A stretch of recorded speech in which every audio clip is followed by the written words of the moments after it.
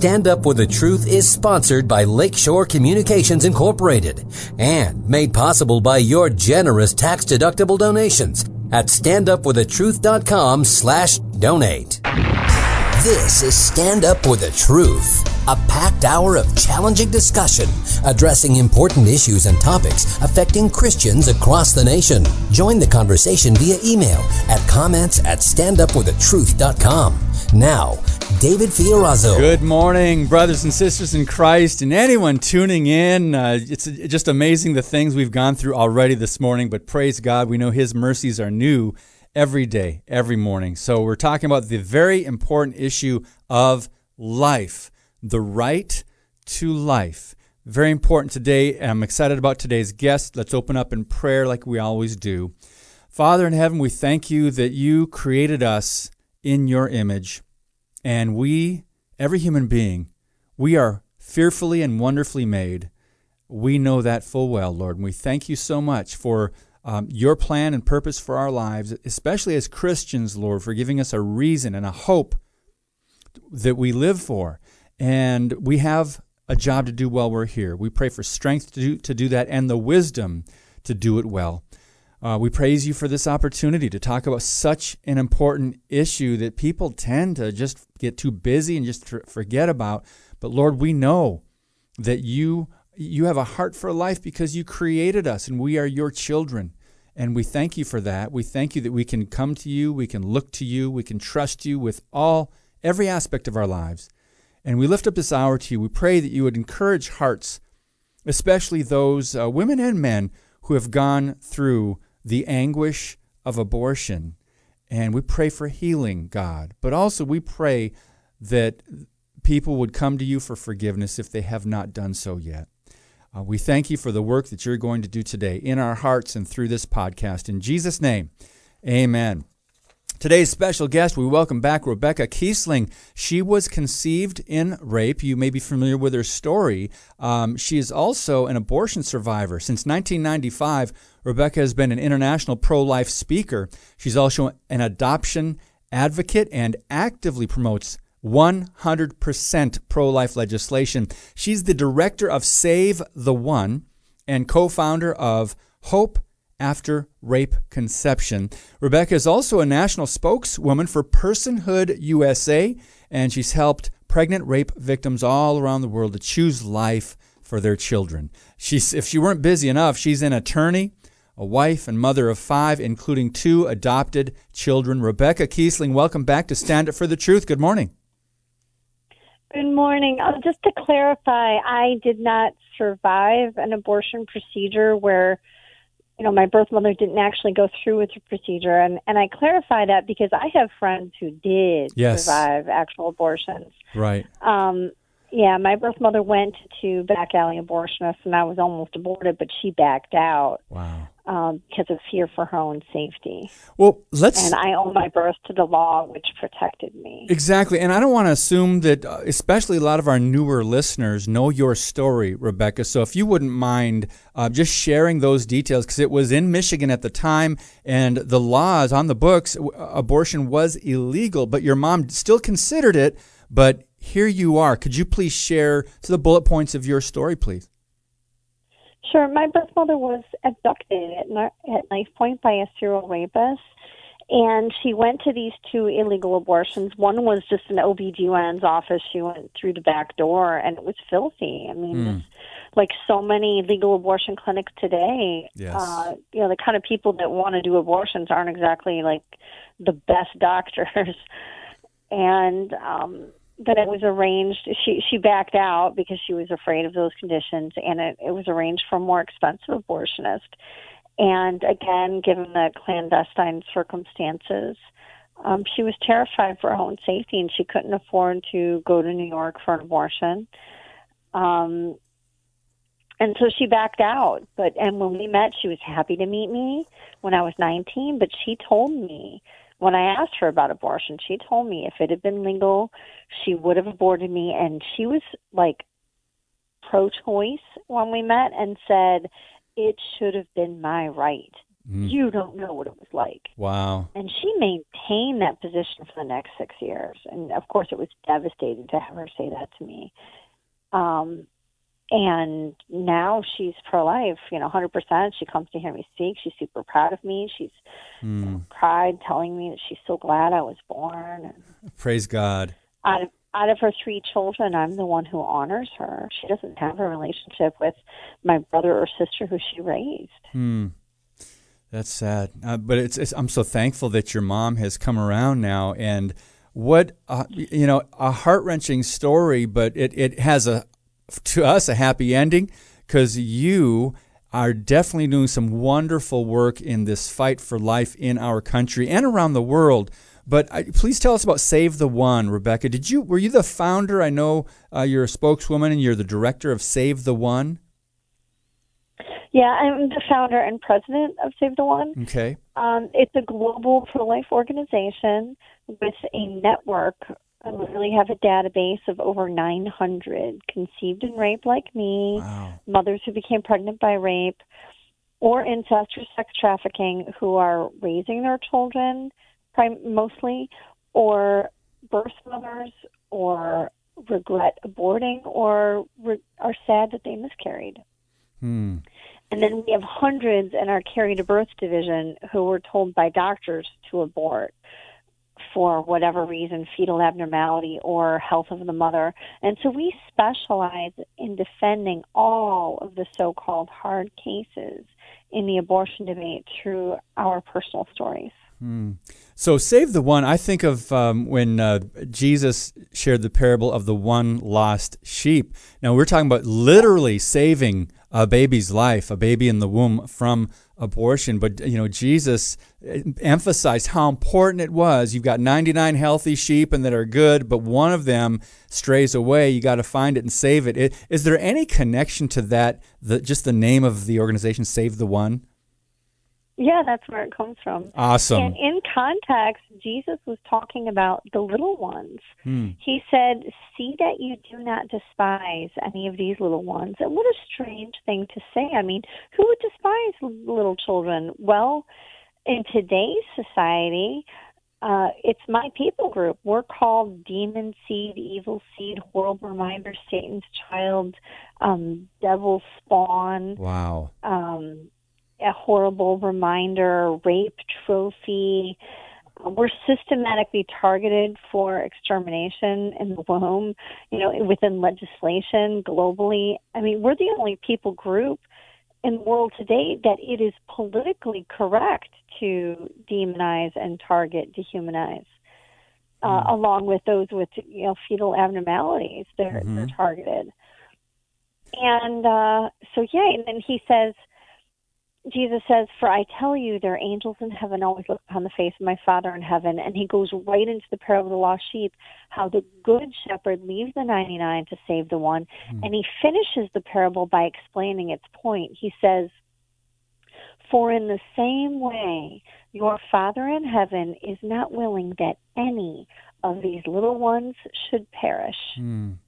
Praise and God. neither should we. So in context, he's talking about the little ones who are despised, who are at risk of being killed, of dying. And he says he's not willing that any of them should perish. And there's this unfortunate motto in the pro-life movement, on the national level especially, in particular, that you save the 99 in exchange for the one, that you engage in child sacrifice. Wow. They'll say it's a burning building, and wouldn't you save the 99 in exchange for the one? But nobody goes back to save the one. We've had the Hyde Amendment. It didn't always have rape exceptions, but for the past 25 years or so, it's had rape exceptions, and you never hear them talking about going back to save the one. Instead, they just make it like it's standard language now that, this merely incorporates the terms of Hyde. The Hyde Amendment, like it's just standard on Capitol Hill now that every piece of pro-life legislation that moves forward has to have a rape exception. And that's how it is. At the state level, we've been far more successful, where the overwhelming majority of laws introduced and passed have no exceptions.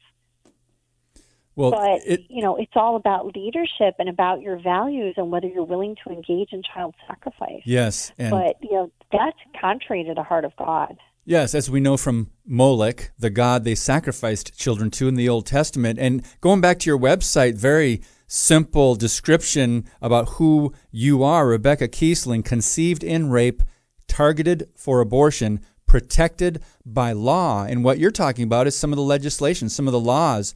And some would say, well, do we have to fight so hard to try to get these laws, more protections for life?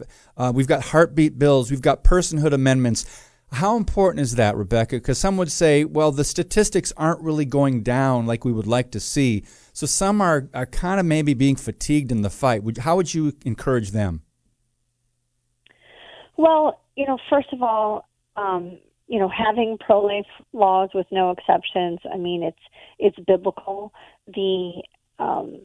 In Deuteronomy, we're told that you're not to punish the child for the sins of the father, and each shall be put to death for their own sins.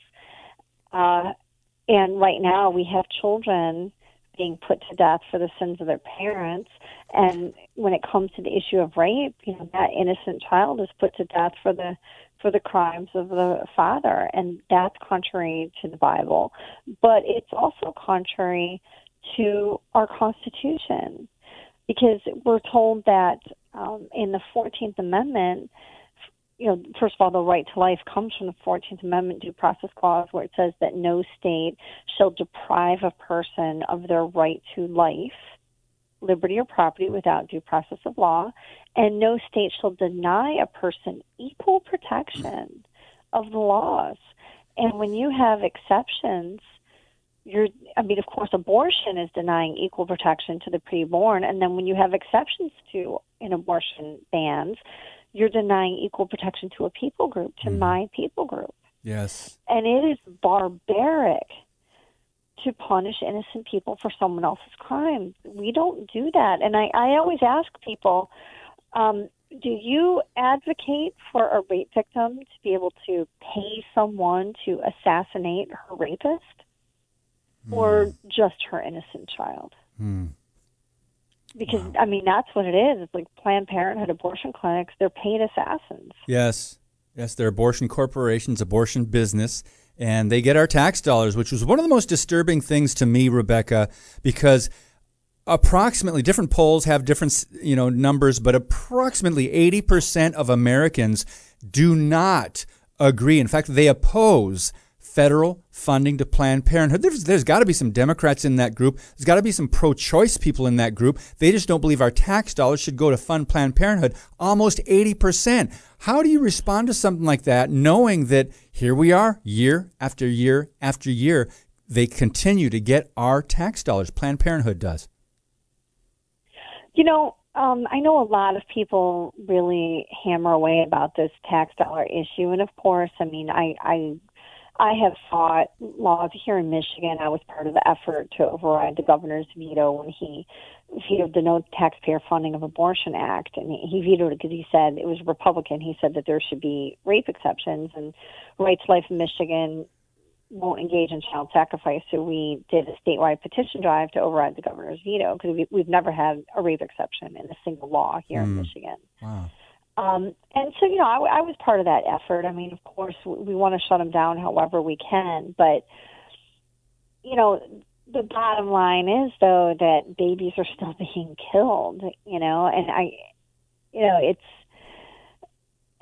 With or without tax dollars. Nazi Germany, that if the big push was just to defund the concentration camps, we still allow it, but let's just defund it. It's like, oh, really?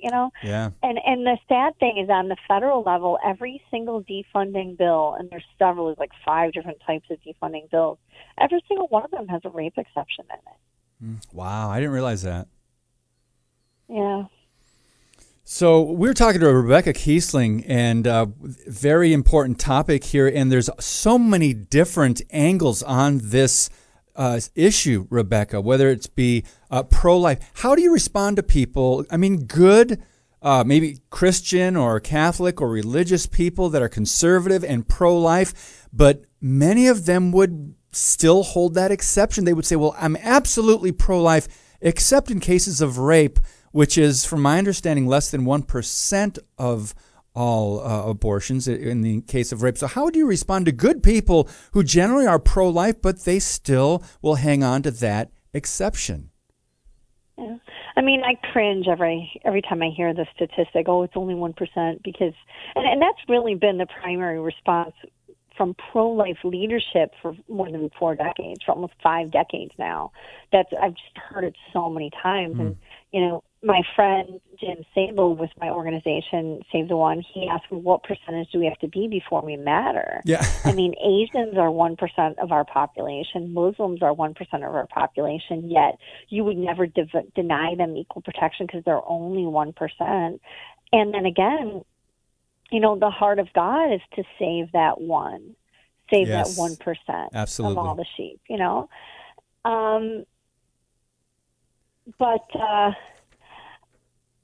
So from a biblical perspective, I actually had a conversation with this woman in a church parking lot, and she was saying that she doesn't want the church talking about abortion, that she'd leave, she doesn't want to hear it. Wow. And then we got to talking, and she said, well, what about rape? And I told her my story. And then she was sort of like fighting me on this, and then I asked her, well, look, did God not create me? And she stopped to think about it. Wow. And I'm like, well, what are you thinking about? Like, where in the Bible does it suggest that Satan creates children? And she says, oh, all right, I'll give you that. Like, oh, wow. Oh, thank okay, you. Well, God and I thank you. I mean, people need to work on their theology. There was a pastor, Bishop Paul Morton Jr., at a pastor's luncheon of 2000. He was denouncing the Democratic Party for the position on abortion. He said, but the Republicans have taken it too far. And he says, you mean to tell me a woman's pregnant with a demon seed? And then he says it again, a demon seed, not what God created. Oh, my goodness. Like, what? Yeah. And he got away with that in a luncheon of 2,000 pastors? Wow. Are you kidding me? Wow. They got to work on their theology. Yes. Like, how did he not instantly get booed down, and shouted out? Like, okay. And then I asked this woman, and I asked her, did God not create me for a purpose? And again, she stopped to think about it, and then she responded by saying this, I just think that God might create some children for the purpose of being aborted. Oh, my. Now, this was in a church parking lot, and someone said that. Yeah. Wow. Yeah, from my church. Oh, my. That's like something out of Hollywood. That's like their worldview. Oh, my goodness. She's goodness. In Bible studies. She volunteers. Wow. I mean, that's wow. sad. We need some re-education in the Bible, and like you said, that's so theologically wrong. There are some people that don't take Genesis 1 to 11 or Genesis' first couple of chapters about creation. They don't take that as literal. And I'm thinking, well, if you take that part of the Bible, what else would you like to take out of Scripture? When God says, when the Word of God says all Scripture is inspired by God and good and profitable, and you kind of go, you scratch your head. You can't pick and choose. Anyway, we're talking with Rebecca Kiessling. We have so much more to cover. I do want to ask you one more thing, Rebecca. You've got yet another defense for life, in that you have a daughter, Cassie, who I believe she was born with special needs, right? Would you like to tell us about her? Yeah, Cassie was born with a serious genetic disorder, to everyone's surprise. Mm-hmm. I mean, this is our second adopted child, and I met her birth mother when she was 2 months pregnant. We immediately prepared to adopt.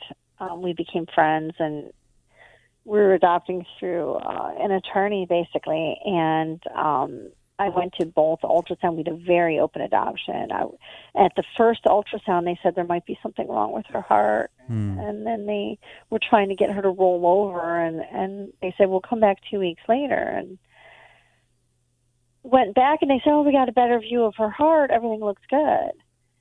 And it turns out she did have something wrong with her heart. So when she was born, I was the only person in the room with her birth mother because she kept saying, I feel like I need to push. And the nurse wouldn't check her again. Said, I just checked you an hour ago. You were only at whatever centimeters and you're not ready. Don't push. If you push, you could get stuck. Doctor's not here, whatever. And then all of a sudden, the birth mother screams, and this is a woman who was a couple years older than me at the time. She was 35. She screams and she says, the baby's coming. And I have to push, and I scream out the door, the baby's coming. And I get back to the table, and the lights are still dimmed. And then all of a sudden, I heard this pop sound, like when you put your finger in your cheek and you make that pop sound. Yeah. And she shot out like a cannon and landed on the table. Oh my goodness. Yeah, and there, I could see through the sheets, right? I mean, it was crazy, and I'd never been in a birthing room before, but I was pretty sure this is not how it was supposed to go. I've since given birth to 3 biological daughters, but it was pretty spectacular the way she came into this world. Wow. And thank God she landed on the table. She was 4 pounds, 3 ounces when she was born. And she was born 3 weeks early. And then they whisked her off right away and cleaned her off. And then they came back and they started pointing out to me all of these different issues. So she had supernumerary digits, which is an extra half pinky on each finger. And she had a coloboma of the eye, which is a cloudy eye, and then it's called Peter's anomaly, so she'd likely have blindness in that one eye. She had an imperforate anus, so it was like a slit and it wasn't in the proper position. Wow. So I had to dilate that 3 times a day, and she was going to need surgery on that. She, what else? When she cried, she had a crooked mouth, so she had weak muscles on one side. And she had subluxation of the hips, so she had to wear a special harness. And then when I started feeding her, she turned blue. Wow. And they whisked her off, and then she got transferred to Children's Hospital that day, and her birth mother and I went together. At the time, my husband was out of town, and he flew in that night. He was at his brother's wedding. I had stayed home because, just in case she had a baby. And so she was diagnosed with something called DiGeorge syndrome. It took a few days to get the diagnosis. They had to do something called a fish test. And when I Googled it, all I could find was how to detect in utero so you could have the opportunity to abort. And most of those babies are aborted. She spent 12 days in Detroit Children's Hospital. We had so many people telling us that, you don't have to bring her home. Nobody would blame you. This is our daughter. Yes. Yes. No, she's precious to us. Wow. And she thrived when she came home. She was doing really well. So she had reflux, and she had a ventricular septal defect. And she also had narrow nasal passages called choanal stenosis. So it wasn't like a narrowing. It was just narrow, so it wasn't like they could laser through. And I had to do things to treat that. She needed all kinds of medications. But, it was an honor to take care of her. My adopted son Caleb was 6 months old when she was born. And it was cool, feeding them together. She had to be gavage fed with a tube. And then her birth mother came with me for a cardiologist checkup. She was watching after Caleb, my 7-month-old at this point. Cassie was 33 days old, and the cardiologist said that she was doing so well. She was thriving so well. We're doing a great job at home, and that she was ready to come off of the oxygen, that the hole in her heart was starting to close because there was more of a whistle, and that was really exciting news. And I asked him, but aren't you going to do that monitor to see if she's really ready? And he's like, oh, no, it's fine. Just, when you put her in a crib, give her the oxygen again, and, just keep an eye on her. If she starts to turn blue, give her oxygen. And I thought, I wasn't really comfortable with that, but I was so excited for this milestone. And we left there, and pulling in the driveway, she had stopped breathing. Oh, my goodness. And went into cardiac arrest. And tried resuscitating her. EMS came right away, and my husband was home working out of the house, and they resuscitated her twice. But the transfer team, I didn't know it was a bunch of residents. They tried to suction her lungs because they said she had fluid, and they made her stop breathing again. And I apparently didn't have permission from the head doctor. I mean, it was all such a fiasco. Wow. It was there was so much malpractice involved, all the way around. And, it's tough because people are like, this was God's timing. Well, you wouldn't say that to somebody if their child was murdered. Right. Must have been God's timing. Exactly. There was, but God gave people free will, and they screwed up. Mm-hmm.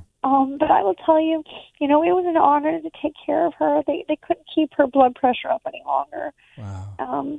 We had 7.5 hours when she first started breathing, and her birth mother was with us, and we did a special baby dedication, and I held her.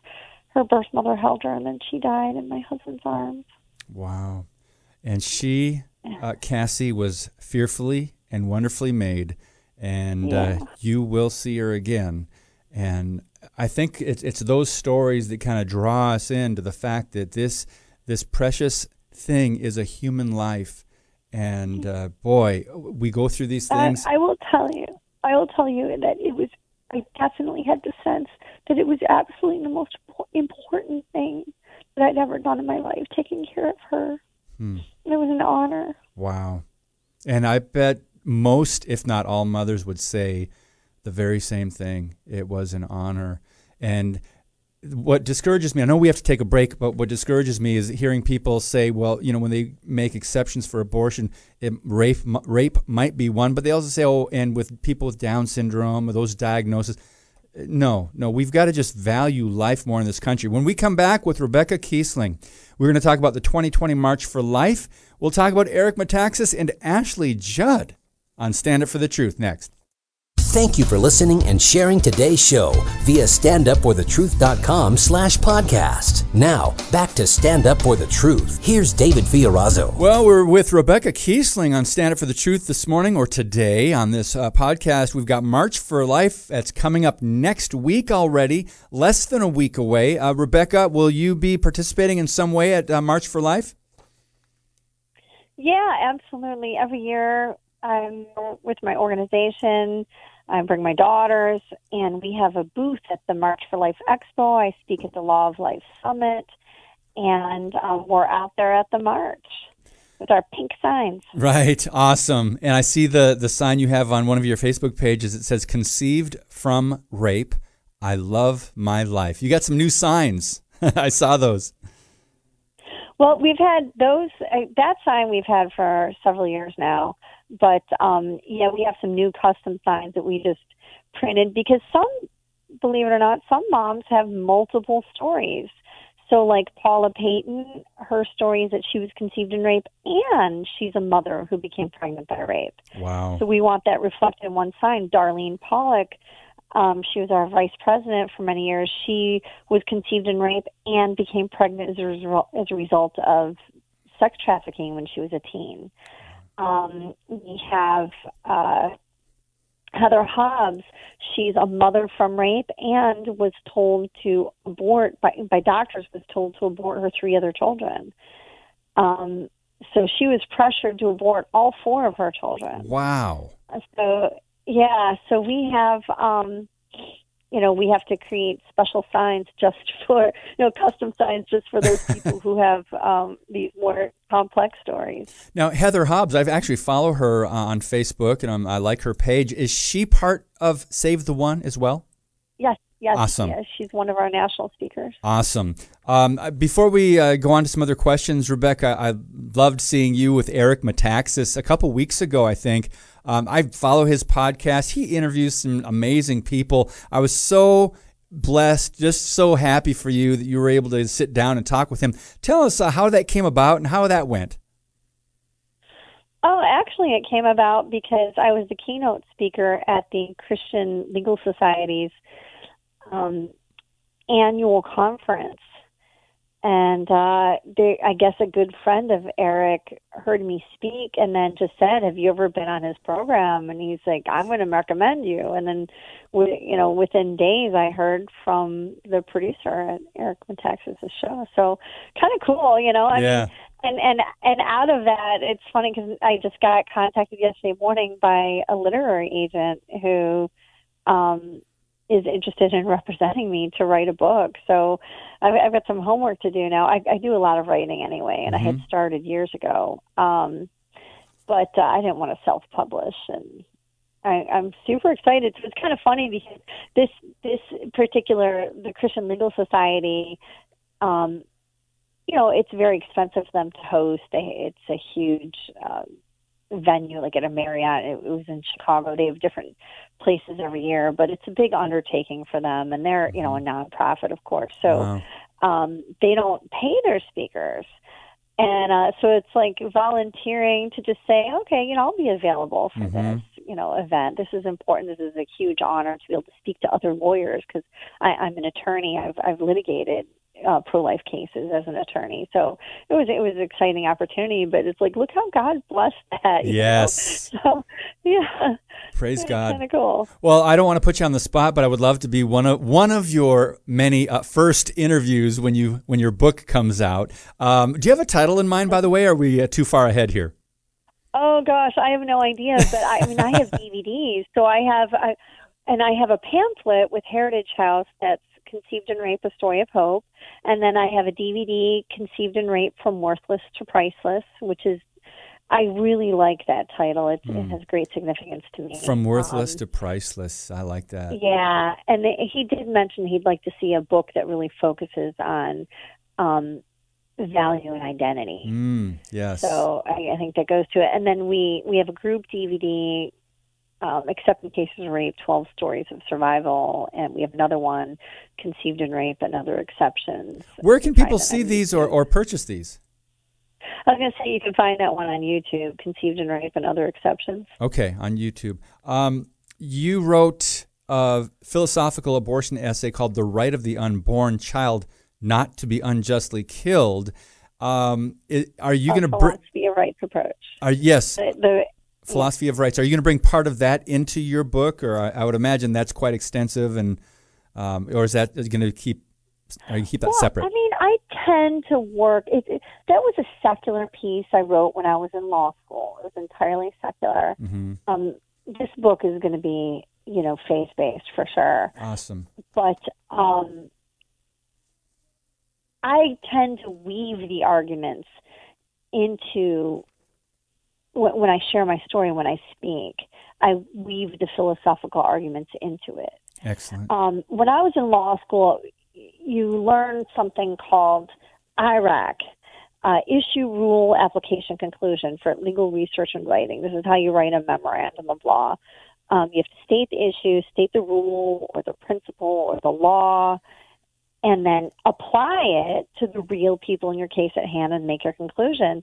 And I tell people, you can know, all the arguments, the philosophical, legal, medical, scientific, biblical arguments, but if you don't know how to apply those to real people, in your case at hand in court, you will lose. And I think that same thing in the pro-life movement. You could be really equipped, but a lot of people, they put forth these arguments, but they fail to make the connection for the jurors, right? That this applies to real people, that we're talking about real people. When you don't talk about real people, it's just like a concept, and then it's easier to just dismiss because we're not dealing with real people here, right? Exactly. Jesus did that. He told stories. He taught biblical principles in the context of stories and parables, and so that people could have that heart connection. And I think that's really important. Yes. So So I try to do that. So when I speak, I don't like going through the philosophical abortion essay. I mean, sometimes I'm asked to present on that, but it's kind of dry because you miss that human connection. Right. I mean, in it, there's some word pictures. There's some examples of the abortion philosophers. They use like the famous violinist. I don't know if you know that, Judith Jarvis Thompson and her famous violinist. She was like a big pro-abortion philosopher. She wrote this piece in like 1972, and I took a lot of the top philosophers and showed their, like Michael Tooley and the reprogrammed cat. I don't know. You probably haven't read up on that stuff, but no. For people who study this in college, they are familiar with those stories, and so I go through the story, and then I have my own kind of stories, but without telling my personal story. You know, I talk about like death row mother. Okay. I talk about like being stranded in a snowstorm, and you've got a child who needs to be fed, and this child's not yours. Even, do you have a duty to feed that child? Interesting. You know, what if you're nursing and you're capable of breastfeeding? Yes. Do you have to use your body? Right? That argument, if you just let that child starve to death, are you not responsible because of your proximity and your unique ability to be able to feed that child? So I kind of, that's like some of the stuff I go through. That's a great argument, great approach. I like that. We're speaking with Rebecca Kiessling, and we've got a few more minutes left. You mentioned Paula Payton before and Save the One. March for Life is next week. I don't know if they're going to continue to have the Me Too movement, another women's march, but Ashley Judd is a big part of that, and she's been very outspoken and pro-abortion. Paula wrote her thoughts on Ashley Judd's stance, and I would love for you to just give your take on that, Rebecca, because I found some stats in this that Paula provided, that a study that was done showing between 75 and 85% of women pregnant from rape do not have abortions. So in just her state, there were 480 women that allowed their babies to be born. We don't hear about that. And Ashley Judd never did anything other than continue to fight for the right to abort children. So what is your take on not only that article, but just the message that Ashley is continuing to promote? Well, she told Katie Couric, and apparently she's been saying it a lot, that she was raped when she lived in Tennessee. The rapist was from Kentucky. She was originally from Kentucky. And she is justifying her abortion, not only saying because she was raped, but taking it further and saying because the law didn't protect her from the rapist having parental rights. Well, when I started out on this project 12 and a half years ago, there were only 17 states that provided for terminating parental rights of rapists. And now 49 states have laws to terminate parental rights of rapists. The only one that's left is Minnesota, and they're about to file their new bill. Parental rights, you're saying? The parental rights of the rapist, you're saying? Yeah. Okay. Yeah, the parental rights of the rapist. So I've been working with a legislator in Minnesota whose wife became pregnant by rape, and she's part of her organization. She is a birth mother who became pregnant by rape incest. Her stepfather had been raping her. And so I've been working with him to get this model legislation introduced, and it'll be passed in Minnesota, the last state left to pass a law. 25 of the states use our model legislation of clear and convincing evidence, which we got President Obama to actually sign, giving states an incentive. So, like, my team, we worked hard to change the law and got together and made a difference. And we're not celebrities, right? So here she is, 35 years ago, she's using this and did nothing. Nothing. And in Tennessee and Kentucky, they did pass the law to terminate the parental rights of rapists, but requiring a rape conviction. We're working in Tennessee and Kentucky now to change it. And it was filed last year in Kentucky, and we had no support from her. And now it still hasn't been passed. We have 3 cases pending in Kentucky where rape victims are fighting their rapist over parental rights. And we're lobbying, trying to get that law passed to use the clear and convincing evidence standard in Kentucky. Where is she? She's sitting there and saying that there was a problem in Kentucky. She doesn't look back and care about anybody else. Yes. The only solution for her is abortion. Yes, and I want to stress that point. Here's Ashley Judd, who, assuming she is telling the truth, and she was raped 35 years ago, she is so pro-abortion. The only choice that she's promoting for rape victims is to abort your baby. So if you were raped, you have to go to Planned Parenthood or to an abortion clinic. That's, to me, there's such a wrong. I mean, I'm glad Paula Payton wrote an article on that. I'll put that in today's blog post at standupforthetruth.com with all of your info from the website Save the One. We will put this, SaveTheOne.com from Paula, this story. Actress Ashley Judd doesn't care about rape victims like me who don't abort. So very important story there as well, and another angle to it.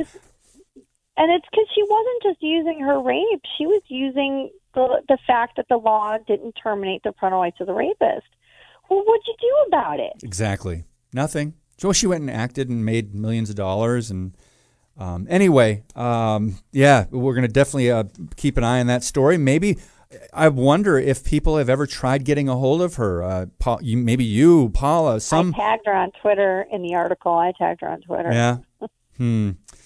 Well, we can pray for them because, their hearts are hardened. A lot of people in Hollywood and the entertainment industry and the media who does not report fairly on March for Life and pro-life events. One of the biggest pro-life events in the world takes place every year in Washington, D.C. Hundreds of thousands of people, and the media might just give it a passing mention. But anyway, I won't get going on that. Rebecca Kiessling, we've got to let you go. Thank you so much for your time this morning. RebeccaKiessling.com, pro-life speaker, conceived in rape. A lot of information on her website, plus Rebecca's story in detail. And Rebecca, other than your website, what have you been working on that people can find out about? Maybe legislation by going to your Facebook or going to your website? Yeah, absolutely. Go Twitter. to my Facebook page, Rebecca Kiessling, pro-life speaker, and Save the One. That's the number 1, not the word 1. And that's Save the One. That's a separate Facebook page and website. We'll put that in today's blog post as well. God bless you, Rebecca. Thank you so much for taking the time today. We appreciate you and all the work that you're doing for life. Okay, thank you so much. You're welcome.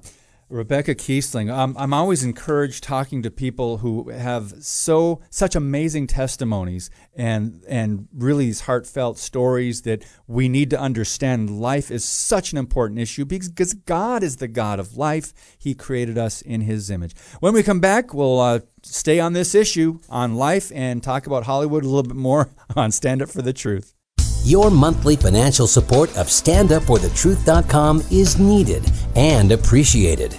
Now, back to today's Stand Up for the Truth with David Fiorazzo. Such an amazing story and testimony from Rebecca Kiessling. What a blessing to have her on. And again, next week, March for Life 2020. You can do something locally if you can't make it to Washington, D.C. Several stories I want to touch on in the remaining time we have left. And one of them is we think, we're fighting for life. We're mentioning, we are, of course, pro-life means anti-child sacrifice, anti-murder, and we are against abortion. The media will label it, Hollywood labels anti-choice or anti-abortion. Well, so be it. We'll take those labels. But promiscuity and sexual experimentation and the religion of sex, now it's become a religion. It's been promoted so much in our society. What do you think leads to young girls and young women getting pregnant? Other than, people in a marriage between one man and one woman. Well, sexual promiscuity, fornication, adultery. We don't talk about that enough, do we? Well, what's Planned Parenthood's solution to this? Basically, if children are going to have sex anyway, if they're 12, 14 years old, they're going to have sex, they're going to experiment. You might as well give them condoms and talk about safe sex since they're going to have it anyway. Would you do that with drugs? Since they're going to take drugs anyway, we might as well talk to them about the right kind of drugs or how to smoke a whatever, or how to take certain drugs, how to shoot up with heroin if they're going to do it anyway. You would never use that same argument, but with sex, we do. Planned Parenthood is opening what they're calling, I'm not making this up, a new story, well-being centers at Los Angeles area high schools. What could go wrong, right? Planned Parenthood of Los Angeles, they plan to open up 50 of these centers at high schools throughout the city, making birth control, condoms, and other, quote, sexual health needs available to youth. So they're just trying to help. Planned Parenthood is just trying to help the kids have safe sex and have fun and enjoy without worrying about the consequences or sexually transmitted diseases or anything else. I know I'm getting passionate about this, but this reasoning, this logic is just astronomically stupid. So they say, a high school senior decided recently that she wants to become sexually active with her boyfriend, but she's not yet comfortable talking to her mom or dad about birth control, and she would be able to get a doctor's appointment on her own. So she walks over to the Planned Parenthood Center at the school during her free time, during her free period.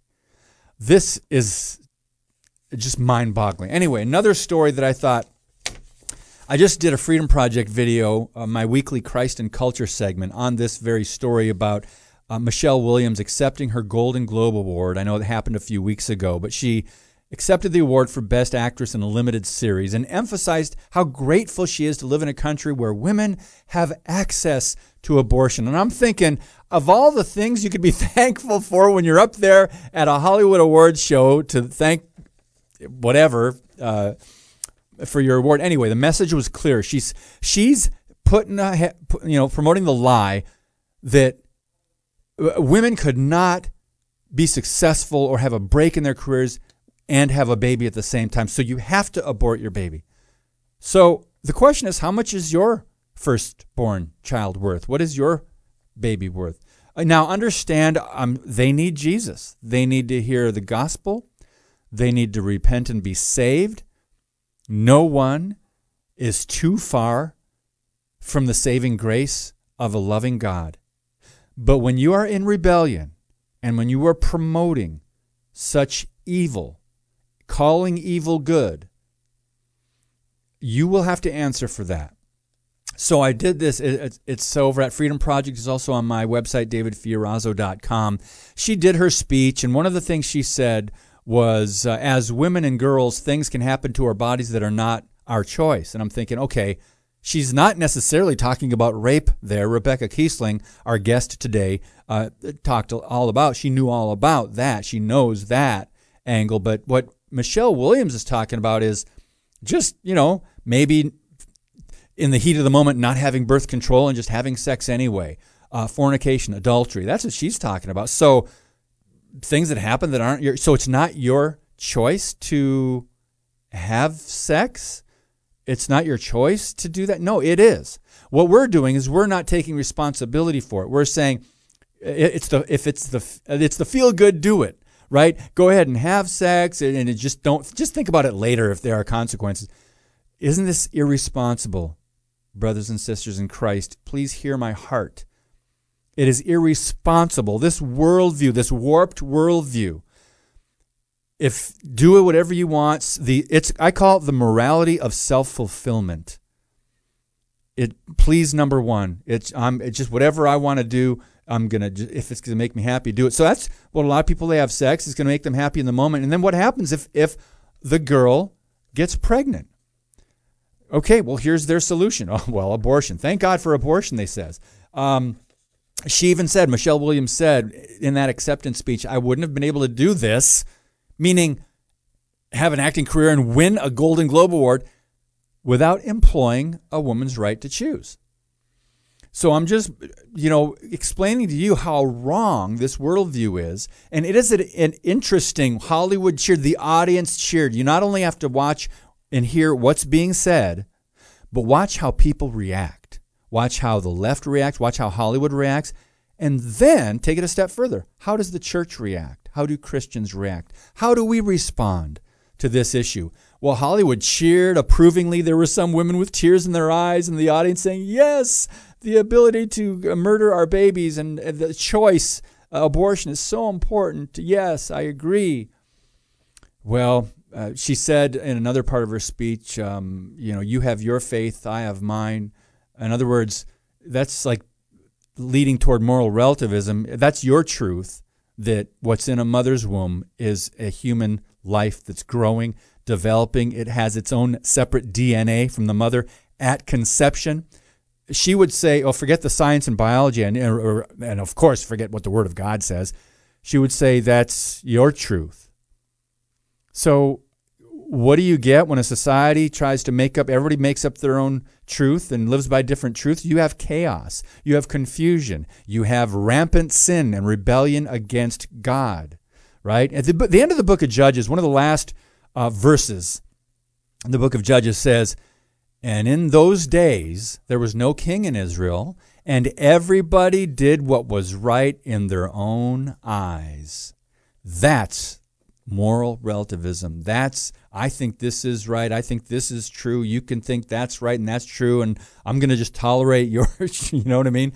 Oh, my goodness. Anyway, what I didn't get to today, I'm going to have to put this in the blog post here with the podcast at standupforthetruth.com. What does God's word say about abortion?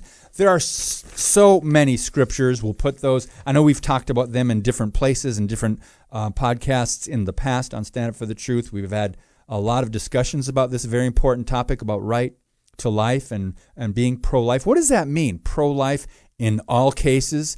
And as Rebecca Kiessling would say, 100% pro-life, she calls it. Meaning you can't look her in the eyes because her mother was raped and decided to have the baby. You can't look Rebecca in the eyes and say, you shouldn't be alive, right? You shouldn't be here. I'm pro-life except in rape. Yes, absolutely. We should abort all babies of women that are raped. Well, we just read those stats from that other article earlier. Just in that one state, there were, I think, almost 500 women who were born. I think it was 480. It says about 80% of women who get pregnant via rape, due to rape, they do not have abortions. They have those babies. And we'll put that story from Paula Payton in today's blog post as well at standupforthetruth.com. Remember to share our podcast and share this on social media. We have some issues with censorship and Facebook just not wanting to get our message out. But when we come back, a lot of exciting guests for next week, and we'll wrap up today's show. Thank you for listening and sharing today's show via standupforthetruth.com/podcast. Now, back to Stand Up for the Truth. Here's David Fiorazo. So much happening this month. We're blessed to have a full calendar, for the rest of the month. Pastor Jeff Sowald will be with us in a few weeks. Radical Truth's Tony Garule will be back with us. And Laura Perry, former transgender, Transgender to Transformed, I believe her book is called, if you want to get a sneak peek and look ahead. But starting Monday, Juan Valdez, we're talking apologetics. He's with Reasons for Hope, works with Carl Kirby. He'll be with us Monday. The director of Trail Life USA, the Boy Scouts Alternative, Mark Hancock, will be with us Tuesday. Wednesday, we'll have Jan Markell. Thursday, Mike Gendron will talk about apologetics and the gospel, of course. And Friday, education issues and a little history on education with Alex Newman, the Newman Report, freedomproject.com, and the Epoch Times. So a full line of guests. We're so thankful that new guests come on and some of these people come back. It's a blessing. But guys, keep warm if you're in the Midwest this weekend. Have an awesome weekend. Thank you so much for tuning in. Please remember to like us on Facebook and follow us on Twitter and share our social media posts, because that is one of the main reasons we're getting out there anymore, since we have been shadow banned on Facebook for several years now. But hey, God is still on the throne and he'll get the word out. Well, thank you again for tuning in. Have a great weekend. God bless you, and keep speaking the truth about things that matter.